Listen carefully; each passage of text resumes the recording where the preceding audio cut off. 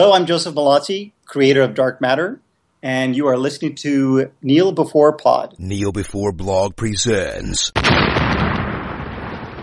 Kneel Before Pod.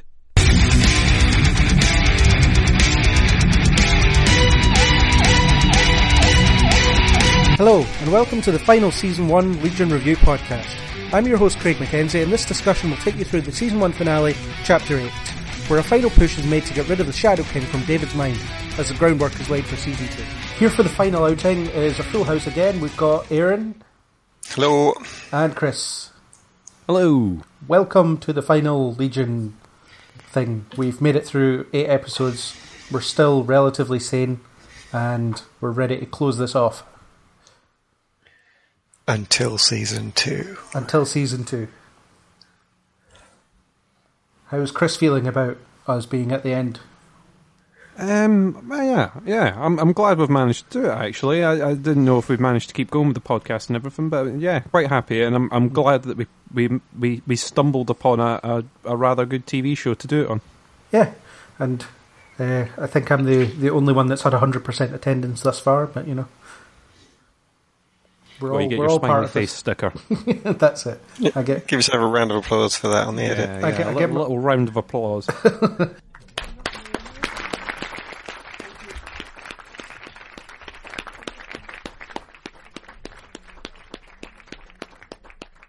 I get a gold certificate of attendance. You know, congratulations for participating. Well done. Do you need to print that and sign it yourself as the boss? Yes. All right. Okay. Therefore, giving myself permission to be amazing.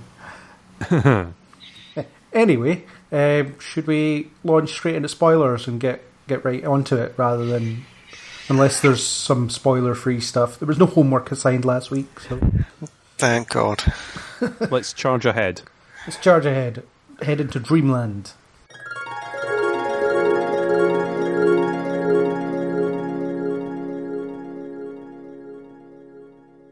Okay, Episode 8, Chapter 8, it's as it's called.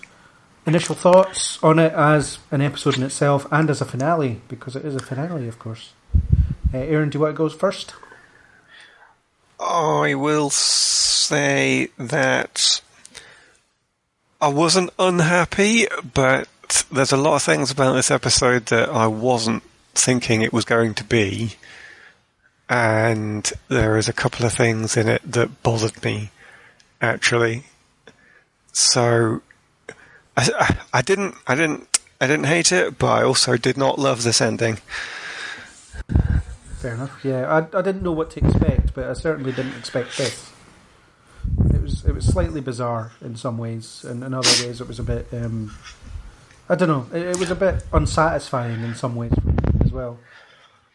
I think I knew what they were trying to do with it, and that sounds so insulting. I think I knew what they were doing, but the downplay of the pace to make it about a negotiation between two forces somehow didn't hit hard enough to take the place of the action ending that they didn't want. And I think I'm okay that there wasn't an action ending, because with David's power level that would have just been insane. It would have just become beams of light fighting, as I know you hate, but because there still really wasn't any high tension in the negotiations. I mean, I know there was that threat that the enemy was going to attack at some point, but nobody inside Summerland ever responded to that possibility. It was just this, David wants to make peace, and that was actually a good idea for a plot, but no tension in that. You know, it didn't ever feel like you had to do it right now, and that just felt a bit weird, I think, throughout the whole episode. Yeah. Chris, what about you? What did you think of it as a finale and as a final, or as in just an episode? I think I'm kind of along the same opinion as you guys. I think it was a good finale. It wasn't the one I was expecting, though I've got to be honest, because of the previous episodes and the way they've sort of surprised us.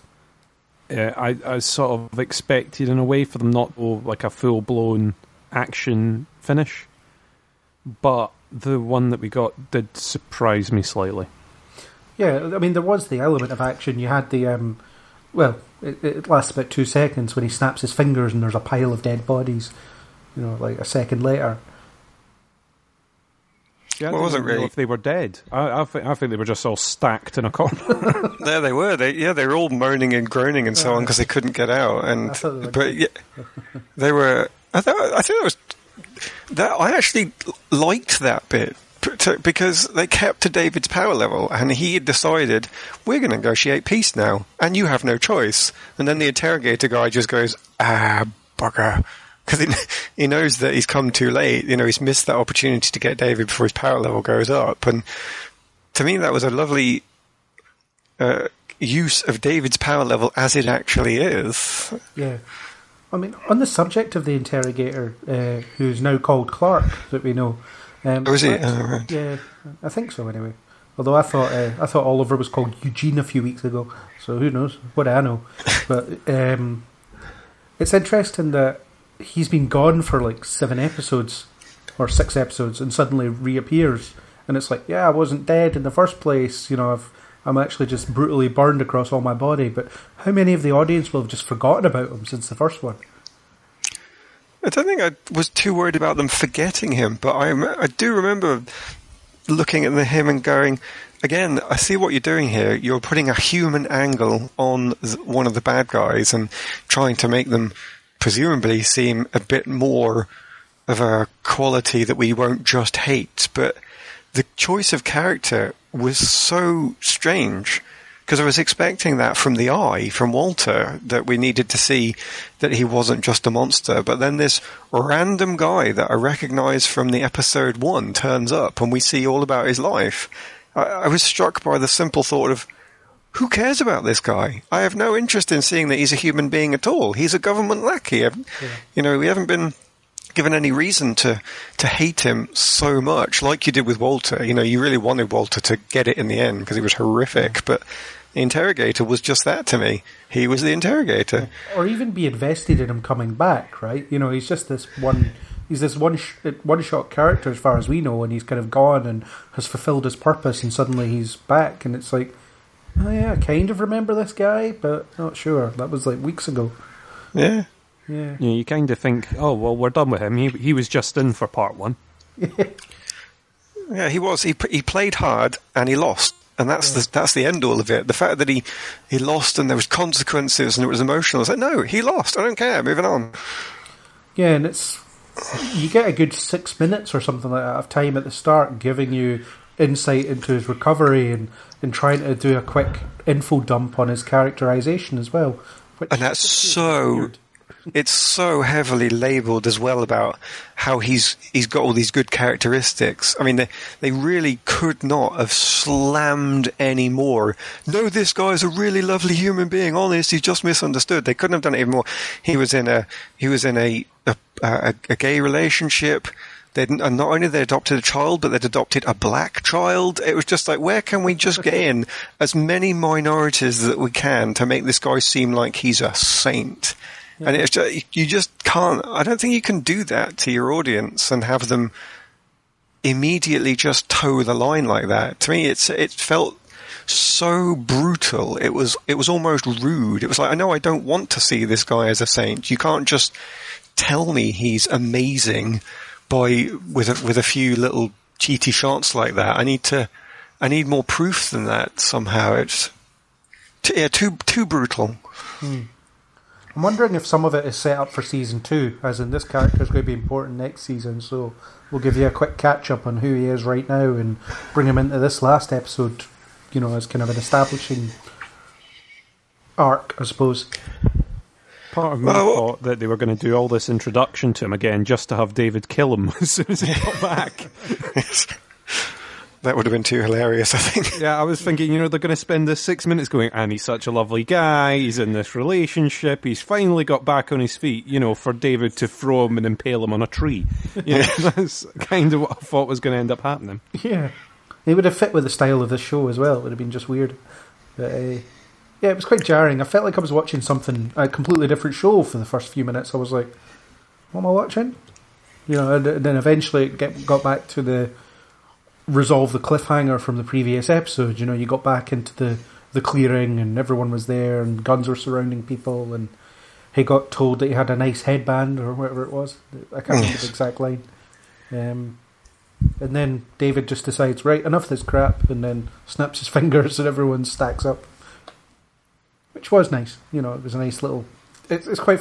It almost makes fun of the cliffhanger ending, you know, that's resolved so easily. But it was good that...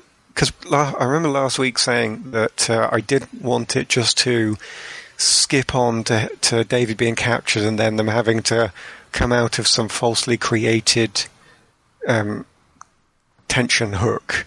Yeah. I did actually like the fact that even though they did a little segue, which is a perfectly reasonable thing to do, it did then bring you back to the point of question, and then it's resolved. So I definitely appreciated that scene when it got to that point. The build-up, I think, was the weirder bit.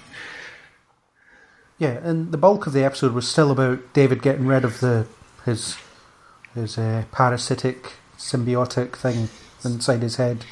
So, you know, that was the central conflict of the season, and it's all about resolving that. Strangely, though, did you not find it odd that, given that it was the central conflict, it wasn't David's choice at the final point? It was Sid's choice.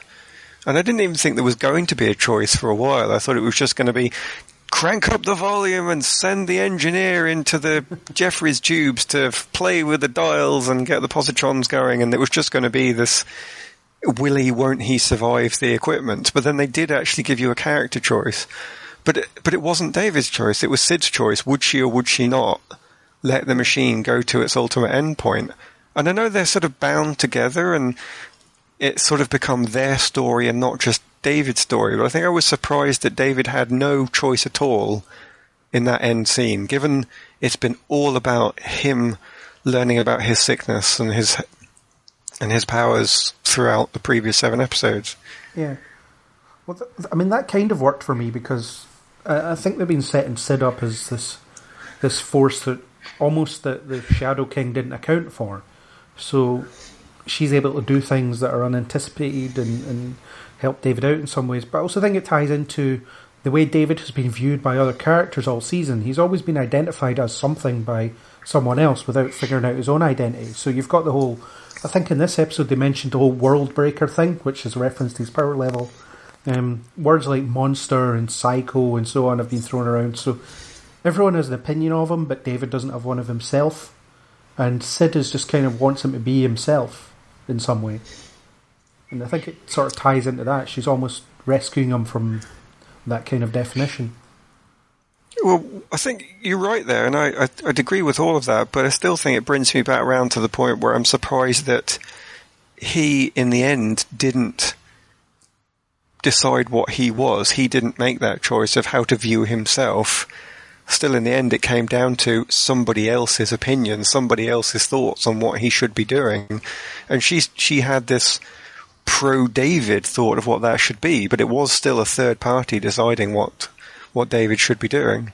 Yeah, she's kind of enabled him, though, to go down a path of making up his own mind. No, fair enough. Yeah, fair enough. I think, so I won't challenge it as a bad thing. I think it just, for some reason, it did just stand out, though, because in the end, I don't know that he chose to do anything. He just kind of turned up. Yeah. I would have rather that he had cast, Lenny or, Farouk out himself, rather than it being an external factor, because the sort of the final build-up, you kind of think it's going to be him putting her back in her box. As much as he did it, you sort of expected him to be the final one to give the push. As much as he does get the little battle in the corridor, he doesn't really finish it off. And I thought the visualisation of Lenny was great in this episode as well. The way she was kind of decaying, and the makeup was pretty severe, I thought. Yeah, she's sort of rotting, and the feet are sort of sinking into the floor. Yeah. Yeah, and Aubrey Plaza did a really good job again of playing yet another different version of that character. We've seen her do everything in 8 episodes. It's amazing. I foresee an Emmy in her future. I think she's definitely been one of the best bits about this series, actually. I think the way that she's managed to play all those different characters, especially at the beginning, where you sort of weren't sure what she was, I think she did a brilliant job of that. And then between that and the sort of psychiatrist that we've had in previous episodes, and even at the final bit in the car in this, it seems like it's going to be a completely different character. What did you think of the whole phantom limb analogy? You know, the idea that David can't imagine his life without Lenny because she's been there since the beginning, and the idea that, you know, people who have a leg cut off or something, they reach for it years later and it's not there, but they still think it is, and there might be a mental version of that for David in years to come. Like the idea that even though he's gained his own freedom, he's lost something at the same time.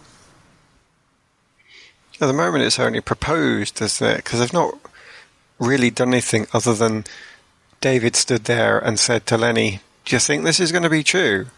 And at that point, he's had the power to actually hold Lenny in place to the extent that she can only just respond and focuses on her attack coming up. But afterwards, we don't see him missing her yet. So I think it's probably more of a setup for next season, if anything.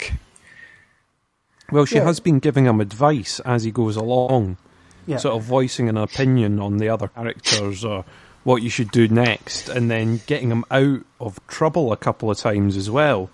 So, you know, you've got the potential without that extra voice there, as much as it was a sort of malevolent voice that was, you know, getting up to no good. It was another opinion that he was casting all the time. Yeah, and it was good to pose the question without answering it, because to answer it is a very complex issue. And you've probably got a season's worth of development where David expects certain things to come to him or certain instincts to come naturally, and they don't. So all next season it could be this kind of him trying to figure out what it's like to be inside his own head. I just actually looked at my notes and I've put something down here though that might feed into that, and I didn't realise before. One thing I've noticed when they were having the standoff at the end, David, the look on his face was the same look that Lenny had. Now, the last time they did that, when they made David look like Lenny, was to indicate that it was Lenny that was in charge. And then, in this case, we know that Lenny's actually come out because she's inside Kerry. So David is actually David, but his choice on how he's going to fight was to fight Lenny style. So I thought that was quite interesting, but now I'm looking back at it, maybe it's actually giving you what you were talking about. When he was actually put in a threatening situation, the only thing he knows how to do is what Lenny's taught him to do. Yeah. So maybe he is going to have this potential streak of danger inside him because of his go-to responses being controlled. Yeah, and it has to do with the fact that, like I was saying earlier about the whole, everyone else has an opinion about David except David. So it'll be him trying to find that, and that'll be quite an interesting arc, I think. But yeah, still very much, I think, in season 2, I don't think. Promised maybe here, but not really highly used yet. But it'd be good if they kept with that. I think that could really work, because he could have a whole season 2 of struggling to actually identify with himself or anything. Yeah, well, I think I mentioned, it might have been last week, the whole fact that his conscience might get in the way of him using his powers to his full potential. And obviously with Lenny in his brain, that wasn't an issue. She would just take control and then use his abilities and commit all kinds of heinous acts on people. But David won't, even though he, like as you said, he's been taught to do that, he might not want to do that. But he might not be able to defend himself, if you know what I mean. Well, one of the good things that they did with this episode that I actually really liked, even though I'm not sure about how it was delivered, was his immediate stance of, we're negotiating peace now, and I've got the power to force it on you. And that conflict is extremely interesting from an ideological perspective, because it is the same question that you would ask if the UN had infinite power, it could actually go into wars around the world. It could go into Syria at the moment and just say to people, you're not fighting anymore. You're going to sit at that table and you're going to talk about it because I've got the power to physically hold your bodies in place. So David would have the same problem at the moment. He's actually been able to just talk to Melanie and the interrogator, whose name I've immediately forgotten, so we'll stay the interrogator, and say, let's discuss this. And they did because of the internal decisions they'd already made. You know, one of them knew there was this threat value on the horizon from his allies outside Summerland, and the other one felt like she was forced into it by her connection to David. But at some point, that relationship in season 2 could be strained, and the two sides could just very much get up from the negotiating table and walk away. So would he just use his powers to force them bodily back to the table and say, nope, not done here? Yeah, it could do. It's almost like a nuclear deterrent argument, isn't it? You know, you've got this nuke, so you might as well talk, you know, to stop someone setting off that nuke. But he's the only nuke at the moment, which is what makes it interesting, because it's different to that circumstance. So it's not just let's make the Cold War a metaphor. It is actually a slightly different thing that I'm not convinced I've seen before, and would enjoy for that alone. Yeah. I also found the whole mutant versus human argument quite interesting, because it boiled it down to kids on a schoolyard, which I thought was quite an interesting idea. You know, you've got the whole adults can maybe learn to get along, and, you know, adult mutants could show restraint around humans and not use their powers excessively, but kids might not. You know, and if you've got young mutants playing with young human children, accidents would happen. And it's interesting how the Clark, aka the interrogator, brings it back to that, because that's one of those. There's not an easy answer to that.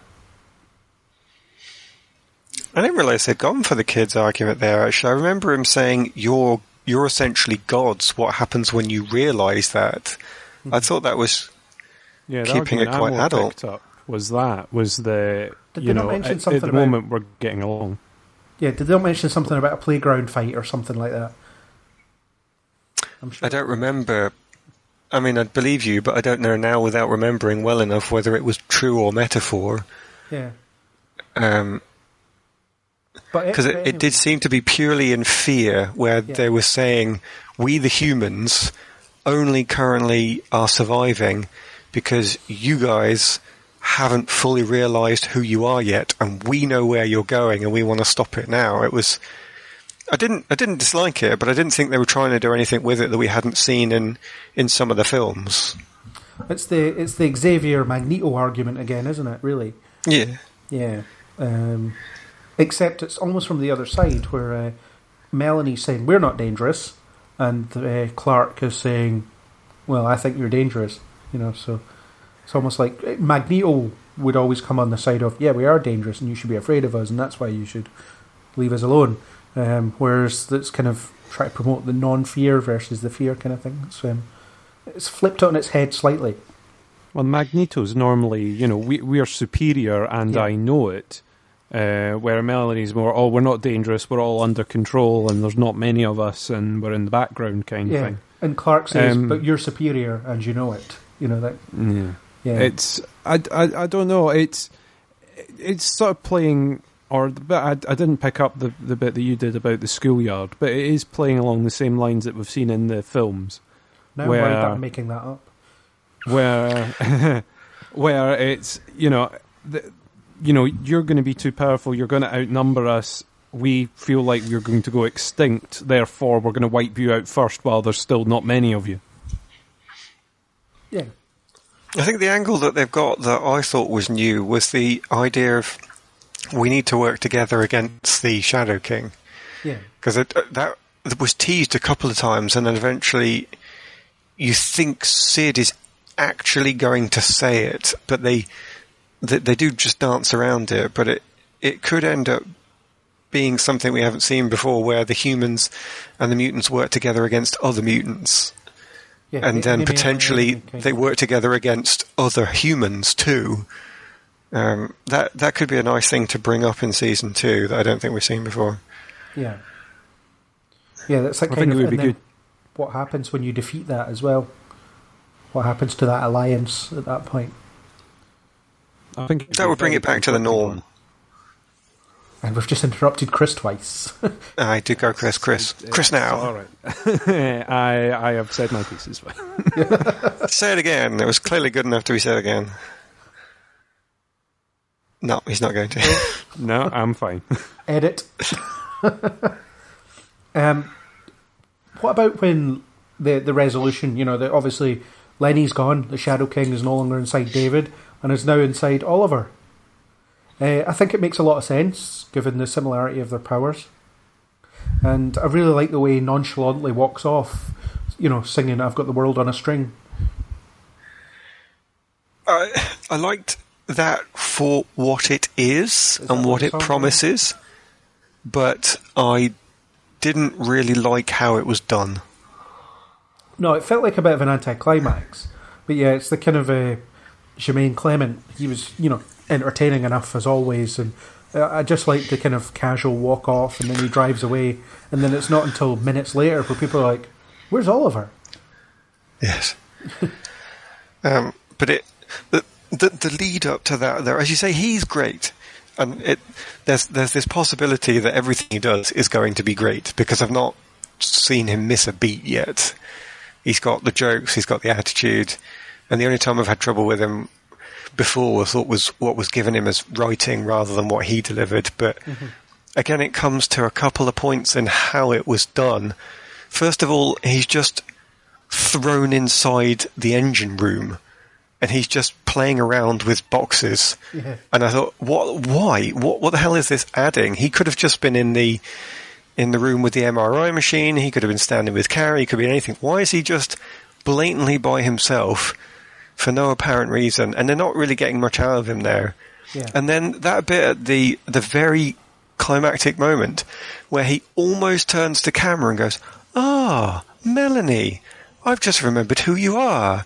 And he might as well have just gotten out a white picket fence and started painting it in front of us. Because it just, again, so blatant. Something really, really nice has just happened to this character in a dangerous spot. He is screwed. He has just painted a big X across his own forehead and it's over. It just felt like the development between Melanie and Oliver was just rammed together at the end with some scenes with Melanie trying to get him to remember, and then he just tragically does at the wrong moment. Only if he'd done it a few moments earlier, they could have had some time together, and but now it's been taken away from them crudely. A melodrama. Greek melodrama. And I think they've done a lot better than that before, to then just put in this really crude timing at the end. So I agree. He was great, and where they are now, absolutely happy with that. But how we got to it, red shirt and cross on the head, yeah, not good. I did like the scene where Melanie was trying to get him to remember. This is earlier in the episode, and he's just like, "Nah, never seen you before in my life. No idea who you are." That's quite tragic, mostly because of Melanie's reaction. But I think it needed to be more along those lines and keep with that. Maybe, I don't know if they could have had time with him last episode or this episode and made more of it, because it should have been tragic. If you read on paper a description of what had occurred, it would read back as tragic. But as it was presented, I didn't ever feel sorry for him or her, because it was done so heavy-handedly. I think it's one of those things where there's no time for this development. We're in the end scene, and the main characters are on the negotiation table, and we need something for Oliver to do in the big exploding science scene, so we send him off. It was just, I think it was missed somehow. I think it was too late to try and develop it to give any real feeling. Is it possible that Lenny was influencing him at the point where he remembers Melanie to make his disappearance seem all the more kind of cruel? But she's inside Kerry at that point still. Yeah. So it couldn't be that, because he'd not gotten out. I mean, you do see the moment where she inhabits him, that black oozy stuff that kind of heads towards him when you get the point of view shot. But that's after he's remembered Melanie. It's not.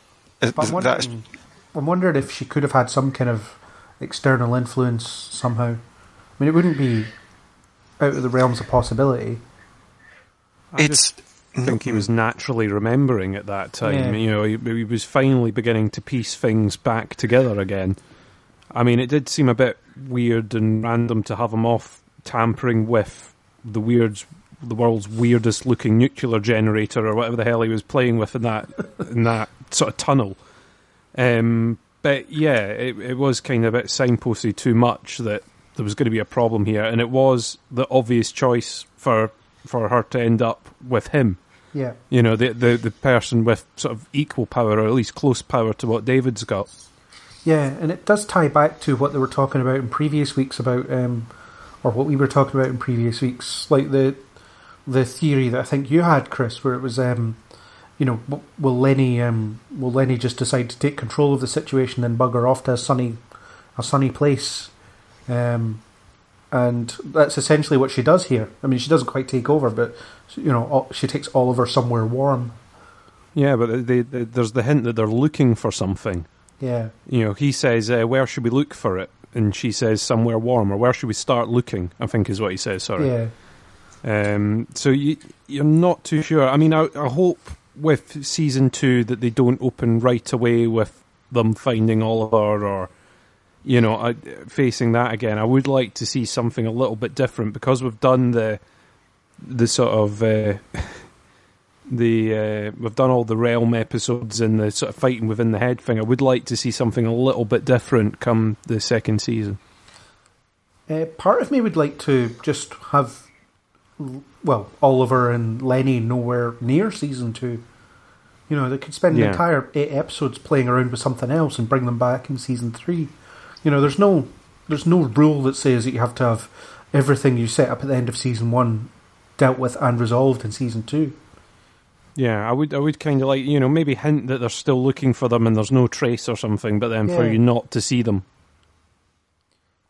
Yeah, or they turn up in the last couple of episodes or something like that to set up season 3, rather than just going right in with it, because it'd be interesting to explore something else that isn't the kind of internal head game Shadow King stuff, because we've had that for an entire season. So it'd been, we criticise the other comic book shows for repeating themselves year on year. So it'd be nice to see them not repeat themselves year on year. I think if they have a main villain next year, I don't know. I think we could see, what you were talking about, Ian, with seeing them team up for at least a while with Division 3, because that's what they seem to be hinting at. We should work together. Maybe you will see them work together, but then there'll be a conflict of interest at some point. One side's going to want to lock people up or kill or exterminate. The other side's going to want to try and talk and discuss. And they're just going to be at loggerheads.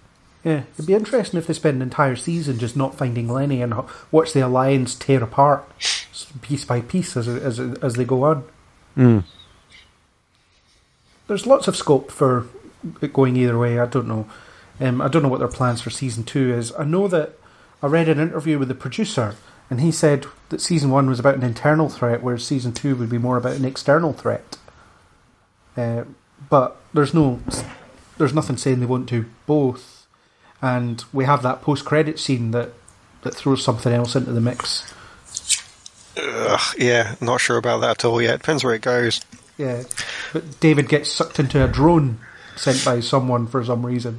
Well, exactly, because if this person had that power, why weren't they using it before, to get involved? And if they were looking for David earlier, they could have zapped him away, and if they were trying to protect people, they could have zapped the other people away. It's a problem with weird science. It's magic. As soon as you introduce something magical, you think, why wasn't this magic used earlier for whatever purpose? And it could be because they didn't know about what was going on yet. Part of me thinks it was Xavier's turned up and said, yep, I want my kid back. I didn't realise he was in such danger because I'm a rubbish parent. But now I want him back because none of you people can protect him. So it could go well, but equally, if it turns out that this Pokeball, as Chris was calling it before we started, was used by somebody who knew what was going on, then I need to know why they weren't using this power before. Yeah, I kind of thought it might be Xavier as well, because the timing is quite interesting. You know, Xavier doesn't want to have to deal with the Shadow King because it's so powerful, and now that it's gone, he might know that somehow, and he sent this drone because maybe his plane's in the garage getting fixed, you know, so he can't fly there. And if that is him, though, that just makes him a dick, because it just means I'm not going to save my son while the Shadow King's about, but now the Shadow King's gone, yeah, I'll have my son back. That's terrible. yeah. And you don't even send the butler to go and pick him up. No, you just you send a drone. Yeah. Everyone was busy that day. Yeah. Yeah. But it might not be Xavier. Something tells me it's going to be something to do with this mysteriously mentioned equinox, whatever that is. Yeah, I don't know. I honestly thought it was just a big helicopter sitting, waiting in the wings, because they said move it one click closer and then hold. But I admit that thing could equally have been Equinox. But then if it was, then they should have just sent it in at the start. Who cares about this negotiation and this chat? They didn't need anything else. So yeah. I don't think it can be Division 3s, because it would make no sense for them not to have just immediately used it. Yeah, the context I took Equinox to be is it something that Division 3 was afraid of, or was at least wary of. I mean, I might. So that wasn't the threat then that they were themselves controlling, which I thought was just going to carpet bomb the area if they lost control. Yeah. Was it that was something else? You mean? I think so. I could be entirely wrong, but who knows? It's one of those. I had the impression. I was like you. I kind of thought it was either an attack helicopter, sort of going in to rescue, or just destroy everything. Mm-hmm. Because if they did have that power, they could have used it ages ago. Yeah. Episodes ago, in fact. Well, they kind of knew where Summerhall was, didn't they? So, yeah. I got the impression they just worked out where it was. They literally just found it.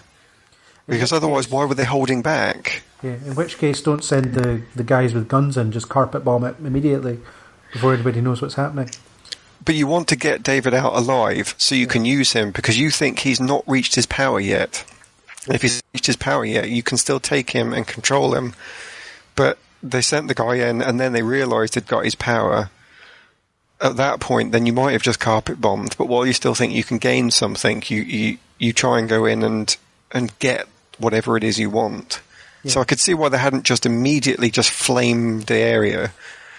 But if they had the device, then yeah, they don't need guns, and they just always just send the device to just capture whoever they want. Yeah. So it must be somebody who previously wasn't prepared to get involved, or who didn't know enough to get involved and has just worked out what's going on now. Yeah, it could be anything really. There's a lot to play for in Season 2 and probably beyond. I mean, I don't know how long they're planning to run this show for, but there's certainly a wealth of material there. Well, it's another good mystery, isn't it? You don't want all the answers at the end to be completely given. So now we've got this, what is Equinox? What is this it that Lenny keeps referring to? Because I'm sure last episode she said, where has he hidden it? And it must be the same thing, even though they've not spoken about it yet. So they've got some more mysteries to keep us going, which I welcome. Yeah. Yeah, I like that stuff. I mean, we still don't know what bloody year the damn thing's set, so, there's all sorts of stuff. It's sort of an alternative 70s, isn't it? Or alternative 60s. It's got to be, because the technology level is what sort of makes you question what year it is, because we've got this in-eye monitor, this fake robot eye that they're able to watch back at Division 3 in that room full of what appears to be sort of generals and odd people in the background that are all watching, but they're watching on a really rubbishy telly.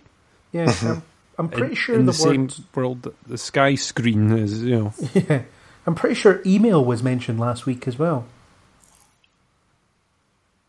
I won't challenge it, but I don't remember it. I'm sure it was something David's sister said about sending an email.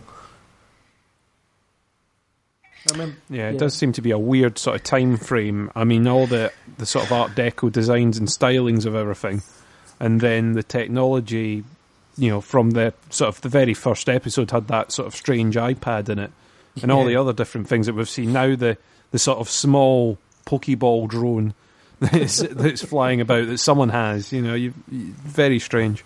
Yeah. Well, I think you coined it earlier in this whole set, Craig, when you said steampunk, because I know it's not steampunk, but it has the same idea in that you take an era that you want to use for its culture and societal setup. In this case, you've got 70s, 80s, and then you just bring forward in time all the technology you want in order to give you the foreground that you want to play with. So they've actually, based on that description, coined their own setting. And we could actually create a name for it that says it's that genre where you have 70s culture, but with 90s and 2000s technology. Give it a name now. Yeah. Missed it. No, you can't do it. But you could almost call it punk. Again, you could just take that word and you could have 90s punk, electro punk. You could just whack something together like that, and that's what it is. It is not set in anything we have seen before. It has defined its own genre.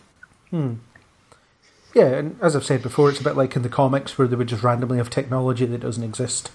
It's but it's kind of still set in a modern day. I mean, this is clearly not set in the modern day, but you had comics through the ages where they had like sentient robots and things like that, in the 70s or the 60s or even earlier than that. So it's these kind of, it's science fiction basically. It doesn't really have to conform to anything.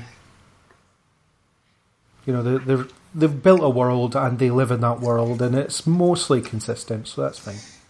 As far as in that case, I'm going to start referring to it as electro funk as a new genre, I think. Well, it's as good as any. Let's see if we can spread that around the internet. We'll get it trending on Twitter. We'll get the wiki page going. Yeah, I don't know how we can do that with just the three of us, but and I'm not sure I've got the energy. Yep. I guess we should get... music choices has always been important for this show. I've already mentioned the song, that little ditty that Oliver sings as he nonchalantly wanders off, but there was a lot of Pink Floyd in this episode. It's always a go-to place, is Pink Floyd. Everybody uses that when they want to... It's like psychedelic stuff, yeah. It is, yeah. It's like a freebie to use for Pink Floyd. It was not a bad choice at all. It was fitting for the scene, but I was really disappointed that there wasn't a big dance battle between Lenny and David at the end, I think. They went into Kung Fu stance when it was David versus Kerry in the hallway, and they almost went anime when David comes flying in with his blue lightning, and Kerry comes flying in from the opposite side with her flaming shadows, and then it just ended though. And I thought, given that they spent a lot of effort in episode 7 giving us silent film where everybody went, is this happening? And that was a really good feeling to be part of that, because we all got something out of it. Yep. I'm not saying it was a bad choice, but I think I just built my hopes up so high for them to just have this dance off at the end that I was never really going to be gratified. It did seem missing, considering that we've kind of had a little bit like that per episode. And in this one, it was like they didn't do it, but they had time for the 6 minute at the beginning. Yeah, it did seem like they could have fitted it in somewhere. And when Oliver wandered off and started singing, I thought that was going to lead into some big musical number. But then he sings a couple of lines, then he leaves. And I have to correct myself. It's if I ruled the world, not I've got the world on a string. Which is not similar, but... and I really liked the whole Children of the Revolution usage. The T-Rex song, that was cool. Yeah, I can't fault the character choices, the song choices for creating the right atmosphere of what was going on. And it somehow, I think, putting something bigger into the foreground was just what I was expecting. That's all, rather than keeping the music to be atmospheric pieces. Yeah, I'm hoping the music will be a big part of season 2. Well, I think they've set their they've set their style already. What are we calling it again? Electro funk. Yep. They've set their electro funk style already, so they can't really change from that. I'm going to have to look this up because I think this term's already in use for a style of music as well. I think it's a genre. Yeah. Yeah, so I can't really use it. I want the word funk in there though to get the 70s feel, but I'm not sure what else to. Electro funk. Oh no, it's already a music style. Yeah, can't have that. Mutant funk. Yeah, something like that. Yeah, we need to put more thought into this. I'll have it for season 2. On a postcard, please. Yes. If anyone has any ideas, drop us a line. If not, we have. Well, we don't know how long we've got to think about it. Presumably about a year. You'd like to think they're going to give it time to write, unless they've got sort of a good chunk of it already scribbled somewhere. But the thing is, this entire season was completed before season 2 was confirmed. So it looks like they were planning to carry on regardless. As in, this episode was going to exist in this form, whether they got renewed or not. So it's just like, yeah, there'll be no Legion season 2. But it's like, oh well, nothing's resolved. Great, Be one of those fan fiction fodder things for the future if it didn't get renewed. Yeah, unless they recorded an alternate ending. That's also possible, yeah. Which I have heard that, shows have done before, where they've recorded at least a couple of extra scenes for their sort of final 2 episodes so that they can give it an alternate finish. Yeah. But I think, they'd set out pretty bold from the beginning, so I imagine that they just went, if we don't get a second one, then people will make up their own minds of what happened. Yeah, and it could have always been a middle finger to the people not watching as well. If it didn't get renewed, it's like, well, you didn't watch it, so clearly you didn't want to know what happens next, so now you're never going to know. I don't know. It is what it is. We've got season 2 happening, and this sets up season 2, which is fine.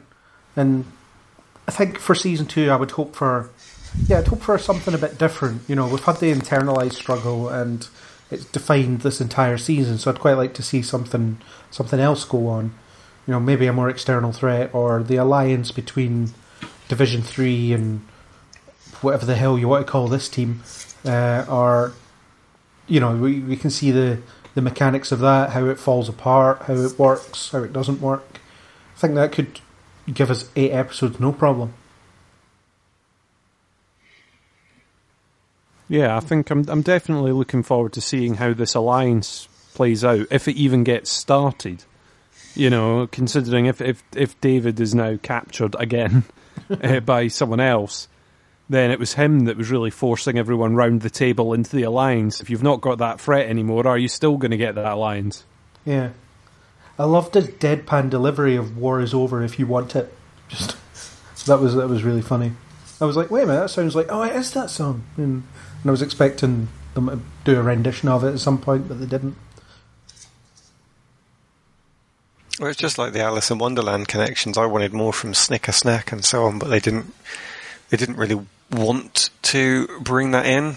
Yeah. It was more little Easter eggs to get across again more of their atmosphere, which is fine. I think it worked really well, but that was its use. Yeah. Yeah, there were some things that weren't developed as well as they wanted it to, or as well as it could have been, but I think on the whole, everything...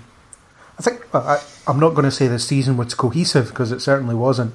I still feel like I don't know what's going on. But I did like it.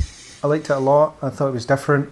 It's nice that in an age of superhero films and TV shows, you can get something as different as this and have it work as well as it does.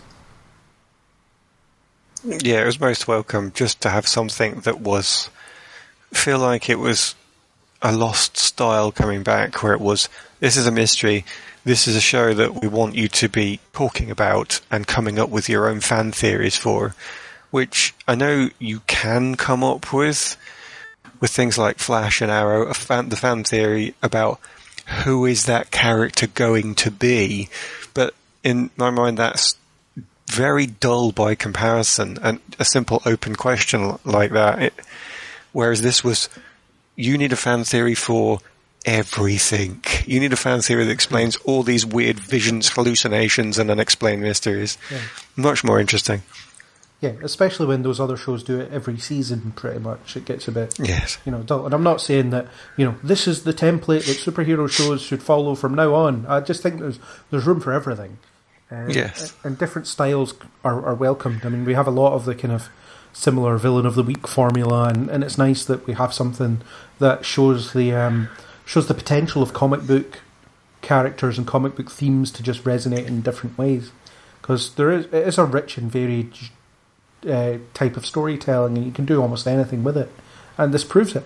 True. Yeah, Chris, what were your thoughts on season 1 in terms of structure and everything else? Still confused? Do you enjoy being confused? Everything else? I enjoy being confused. I've enjoyed being proved wrong. I've enjoyed sort of coming up with different theories and listening to your own and sort of adding to it, because you sort of sit there and go, I wonder if this is going to pay off the way I think it is. Oh no, it's something completely different. And I've sort of enjoyed the surprise where, a lot of shows are very predictable, or once you get a few episodes in, you sort of can tell where everything's going. Where with this, I wouldn't have predicted the outcomes at the end. It's and I've enjoyed it for that. Yeah. And I look forward to season 2. I look forward to more attempts to kind of do something different with comic book shows. I mean, I know there's another X-Men TV show in development. I don't know what format it's going to take. I suspect it'll be a little more traditional, but maybe it won't. And there's all sorts of other characters you can play with and do different weird things with. So, and I think the X-Men universe is a great way to do that as well, because there's just so many characters. So yeah, seeing more of it, I'm interested in. True. I think on that note, I think we've probably covered things as well as we can, unless anybody has something like huge that they need to get off their chest about season 1 in general, or just this episode. I'll ask you, do you think the whole childhood stories thing is over, or is there more to play out on that? Because I remember spending a lot of time thinking about what it meant that he was being told this story about killing his own mother. He shouldn't get angry because that's what will happen. Is that all over and done with, do you reckon? Because it was just Lenny twisting a memory in his head to something horrible just to upset David? Or was it a metaphor for something, or we've not had it revealed yet? It could go either way, I think, because it's been established that Shadow King alters and perverts memories to protect itself, which is fine. That kind of accounts for that. But there's also David's relationship with his adopted parents to play with as well, because we haven't really dealt with that. Yeah, there's a lot of memory and past there that they can go into. We've not, obviously Xavier or anything in it yet. You've not really heard much about what he got up to in his childhood, apart from the fact that he would sort of run off after this dog that wasn't there. So hang around with Lenny, who also wasn't there, apparently. Yeah, and it could be that now that Lenny isn't there holding back his memories or changing them, that he's going to start sort of getting a clearer picture of what his childhood was actually like and what he did. Well, it gives Ptonomy something to do next season, doesn't it? Let's go into your real memories and see what they look like. Instead of being angry and holding a gun. Yes. Yeah, what was that about? I disagree with you, and I have this gun. Yeah, there's... so, while I think they could easily just draw a line under it and stop it, there's also scope there. I think either way, maybe it just depends what they want to do, or it's maybe something they could bring up 2-3 seasons down the line as well. It's, again, there's no rule that says everything has to be dealt with next season that they've established in these episodes. No, fair play. Yeah. So, Chris, did you have any burning final things that you needed to get out there that you've been waiting 8 episodes No, I think that was it. The sort of final bit that I'd underlined in pen was no final dance number. So we've got that off our chest, so I'm fine. Something that we're all very upset about. I wrote it in capital letters and underlined it, so, that's how angry I was at the time. I'll be registering my distaste with the producers when I never get to speak to them. Yes, if there's an extended cut, I expect extended dance numbers to make up for it. Yes. Although they had the kind of... the music did tie into his fight with Lenny, didn't it? So it was almost a dance-ish thing, but not quite. It wasn't as overt as the previous ones have been, and they've been very enjoyable for that. Yeah. Yeah. So that's it. We started on a dance number, and we're ending on a dance number. Yeah. We're ending on talking about a dance number. Right. We're not actually dancing right now, which would be or pointless. Are we? Well, people are only listening, so who knows? I think I do want to say as well, I feel like I've been really down about this episode 8, and part of me doesn't want to end on that. I think there was a couple of things then that maybe I didn't think were amazing about this last episode, but I think I would still say that of all the shows I've been watching, this has still been the best, and maybe the only reason I've been going for it in that last episode is because I have really enjoyed this series so much. So I'd rather end on that positive note is all I wanted to say there than anything else.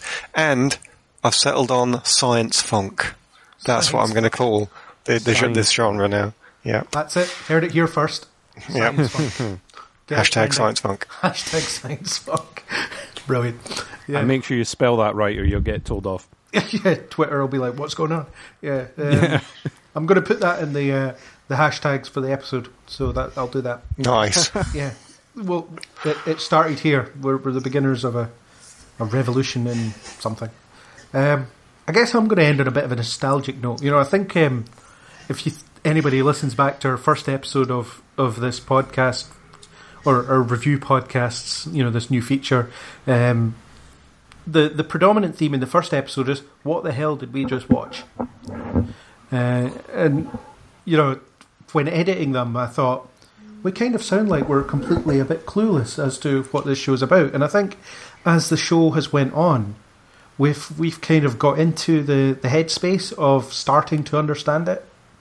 I think the discussions have gotten more in depth and more out there as we've went on. I don't know how you guys feel about that, but I think it's I think more understanding came as we went on. I think we've kind of tuned into its rhythm slightly. I think I'd say that the writers of the show, and possibly the director as well, I'm never really sure I can well split them, but the writers of the show certainly have led us through a mystery very well. They opened with a total mystery that had interesting things that we wanted to watch and questions that we wanted to get involved and discuss, leading through the middle of the series where you started to get answers, but there was still a pull on to the end. And then at the end, there was a resolution, and that path the way through it has never let up in such a way that you thought, yeah, that episode wasn't very good. Every single episode was in the right place, all the way through to 7, where you got the final answers, and they were really well delivered, the answers in episode 7, to allow you to then have an episode 8 proper finish. So I think all the stuff you said there, I think, is because they've done a good job. Yeah. Yeah, you sort of start to feel smarter as the show goes on, because you're starting to get it a bit more.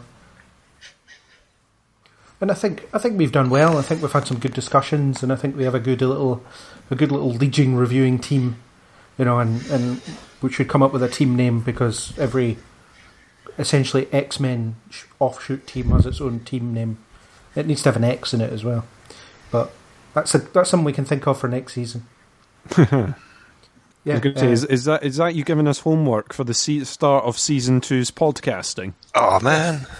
I can't believe we've got homework already. I'll do it at the last minute. Yeah. This is the worst summer holiday ever. Yeah. That's it. It's like transitioning into...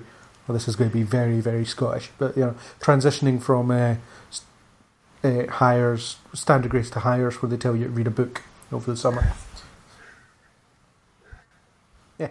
So I think it's been great. It's been great to talk about the show. It's been worth covering for sure. I'm glad that when entering into this thing, I never got to the point where I was like, I can't be arsed talking about this week. Can't believe I started this. So it's been good. I'm just being all nostalgic and complimentary. You know, it's the last day of school. I'm tearing up over here. Well, before there's a flood of emotion, we should wrap things up. So, I don't know. If anybody has any declarative statement, everyone should end on a declarative statement. So, mine is, I enjoyed this. Aaron? Live with the funk, man. Live with the funk. With the science funk. Science Chris? funk for life, dude. That was our discussion on Chapter 8. Thanks to 331 E-Rock for the supplied music as always. If you liked what you heard here, then please do subscribe on iTunes, YouTube or any major podcasting app. We will hopefully be back next season for more Legion, but until then, we hope you'll join us in the next Kneel Before Pod.